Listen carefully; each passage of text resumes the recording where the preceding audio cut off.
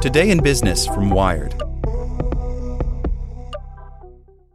The Science of Scaling, hosted by Mark Roberge, is brought to you by the HubSpot Podcast Network, the audio destination for business professionals. Each week, Mark Roberge, founding CRO at HubSpot CRO, senior lecturer at Harvard Business School, and co-founder of Stage 2 Capital, sits down with the most successful sales leaders in tech to learn the secrets, strategies, and tactics to scaling your company's growth. I like the episode with the founder of Aircall on how to go from handling your own sales to scaling a sales team. It has great advice for entrepreneurs. Listen to The Science of Scaling wherever you get your podcasts. Whether you're trying to grow your business, newsletter, YouTube channel, or just want to know what's happening at the cutting edge of the world of marketing, search for Marketing Against the Grain in your favorite podcast app.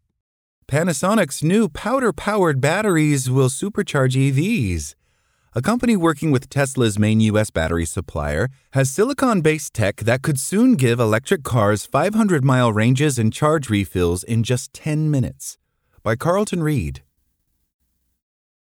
Sila, a Californian company co-founded in 2011 by Tesla's seventh staffer, is going to supply Panasonic with a U.S.-made silicon powder for EV batteries that could banish range anxiety, slash charge times, and even reduce reliance on China. Panasonic's main U.S. customer is Tesla and produces around 10% of EV batteries globally.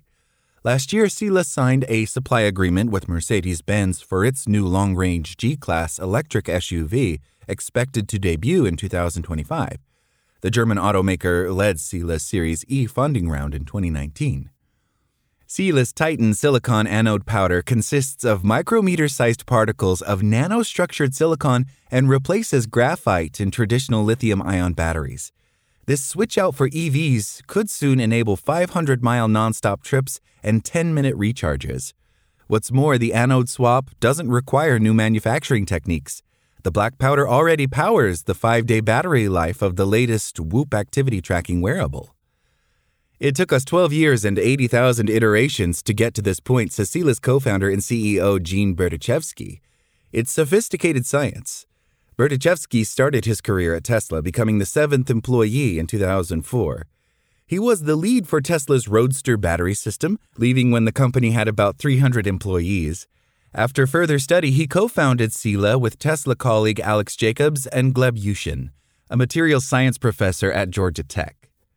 Compared to graphite, silicon stores up to 10 times more energy, so using silicon instead of graphite for anodes, the part that releases electrons during discharge, can significantly improve a battery's energy density. However, the material swells during repeated charging, and the resulting cracks radically reducing battery life. Sila's technology allows for the expansion of using nanoscale carbon scaffolding to keep the silicon in check. Titan silicon is a nanocomposite material, says Berdichevsky. It's like raisin bread, where the raisins are the silicon, and there's the squishy matrix around the raisins with a big outer rind on the particle itself. The rind holds the space, and the bread moves around when the raisins expand. The scaffold is not holding the silicon, it's accommodating the expansion. The patented scaffolding process involves silicon-derived silane gas infiltrating custom carbon lattices. The resulting micron-scale powder is shipped to battery makers. We can replace anywhere from 50 to 100% of the graphite in lithium-ion batteries, claims Berdichevsky. A full-fat replacement could deliver a 40% increase in mileage for a typical EV and reduce the weight to 80% charge to the time it takes to leisurely fill a tank with gas. Sila says that Titan silicon is about 5 times lighter than graphite and takes up about half the space when fully charged. In a press release announcing the agreement with Sila, Panasonic said it has a goal of increasing the volumetric energy density of its batteries to 1,000 watt-hours per liter by 2030. That's a very high metric, says Berdichevsky. The best batteries in the world today are right around 740 watt-hours per liter, and those are the same numbers that solid-state battery developers claim that they can reach. We're saying we can soon reach those levels with technology that is here now. Graphite is the world's default anode material, present in almost every lithium-ion battery and consisting of up to 60% of a battery's volume. According to an International Energy Agency report, about 3/4 of all EV batteries are currently made in China. Mining consultancy Benchmark Mineral Intelligence estimates that China produces 61% of the world's naturally occurring graphite and refines 98% of finished graphite material. Silicon is the world's second most abundant element in the Earth's crust. Oxygen is the first, and the high-purity quartz used in silane gas production is mined in the U.S. Since 2017, Sila's anode powder destined for consumer electronics has been made in a pilot facility at the company headquarters in Alameda, California.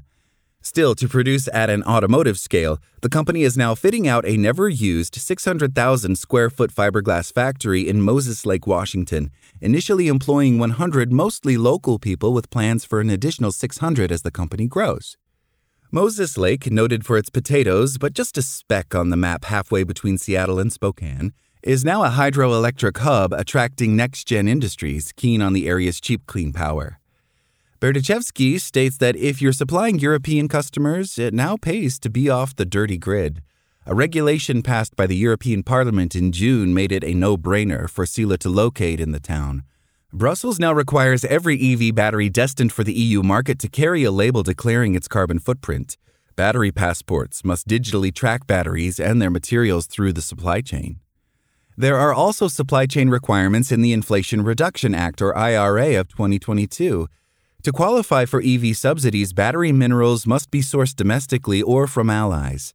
The climate change-focused parts of IRA mandate the U.S. sourcing of minerals to the tune of 40% this year, rising to 80% from 2027 onward. The IRA also prohibits using critical minerals, battery materials, and other components from foreign entities of concern. If you use any material that comes from China in your batteries, then your customers will miss out on a $7,500 tax credit, says Berdichevsky. Sila is not the only automotive-focused silicon nanocomposite maker attracted to the clean power of Moses Lake. 1 mile down the road from the former fiberglass factory, Group 14 Technologies has broken ground on a new build factory that will make similar powder for Porsche. The German automaker led a $614 million funding round in Group 14 last year. When the 7-year-old company's plant opens in 2024, it will produce enough of its SCC55 anode powder for 200,000 EVs annually. There are companies that have partnerships and collaborations, but they're all still in development, claims Berdichevsky, while we're ready for scale production manufacturing. Not coincidentally, Moses Lake is also home to REC Silicon, a formerly shuttered supplier to the photovoltaics industry, and now one of only 2 U.S. lawmakers of silane gas. Group 14 will be sourcing locally. Berdichevsky preferred not to say where Sila is sourcing its silane. Both companies received federal grants of $100 million to build their silicon anode factories. Jay Turner, an environmental studies professor at Wellesley College, tells Wired that large-scale domestic manufacturing of new EV battery technologies is understandably a big deal. It marks an important break with history, says the battery historian who tracks new North American EV production. However, they are just 2 of the silicon anode producers in the U.S. Californian companies 1D Battery Sciences and Amprius grow silicon nanowires that they claim are less prone to swelling than nanosilicon powders. Amprius, founded in 2008 by Stanford materials science professor Yi Kui, has focused on silicon anodes for the aviation sector, while 1D Battery Sciences will be putting its silicon nanotechnology into GM's Ultium batteries. Instead of engineering silicon nanoparticles or nanowires, Innovate, also of California, deposits nanoscale silicon films directly onto copper foil. Its silicon anode batteries are already used in electric motorbikes. Chicago startup Nanograph makes a silicon oxide material for anodes that it pre-swells for stability. Its anodes are used in military electronics. Developers of other battery chemistries are looking to supplant traditional lithium-ion completely. Tesla is already producing cars with lithium iron phosphate batteries. Toyota has teased industry insiders with its solid-state batteries. Chinese firms are developing sodium-ion or Na-ion technologies that require little to no lithium, nickel, or cobalt. And Samsung SDI is perfecting high-manganese batteries. There could well be room for all the above in a growing global EV market. Indeed, the UK's Advanced Propulsion Centre, a specialist in emerging battery technologies, says this shift in electric tech is not about one type of battery chemistry winning over the other, as the performance characteristics mean that user cases vary. Thanks for listening to Wired. My name is Zeke Robison, and for more stories just like this one, visit us at wired.com. Like what you learned?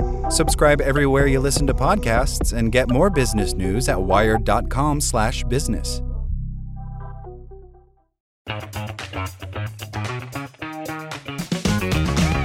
Hey there, I'm Dylan Lewis, one of the hosts of Motley Fool Money. Each weekday on Motley Fool Money, we talk through the business news you need to know and the stories moving stocks on Wall Street. On weekends, we dive into the industries shaping tomorrow and host the experts, authors, and executives that understand them. Tune in for insights, a long-term perspective on investing, and of course, stock ideas. Plenty of them. To quote a listener, it pays to listen. Check us out and subscribe wherever you listen to podcasts.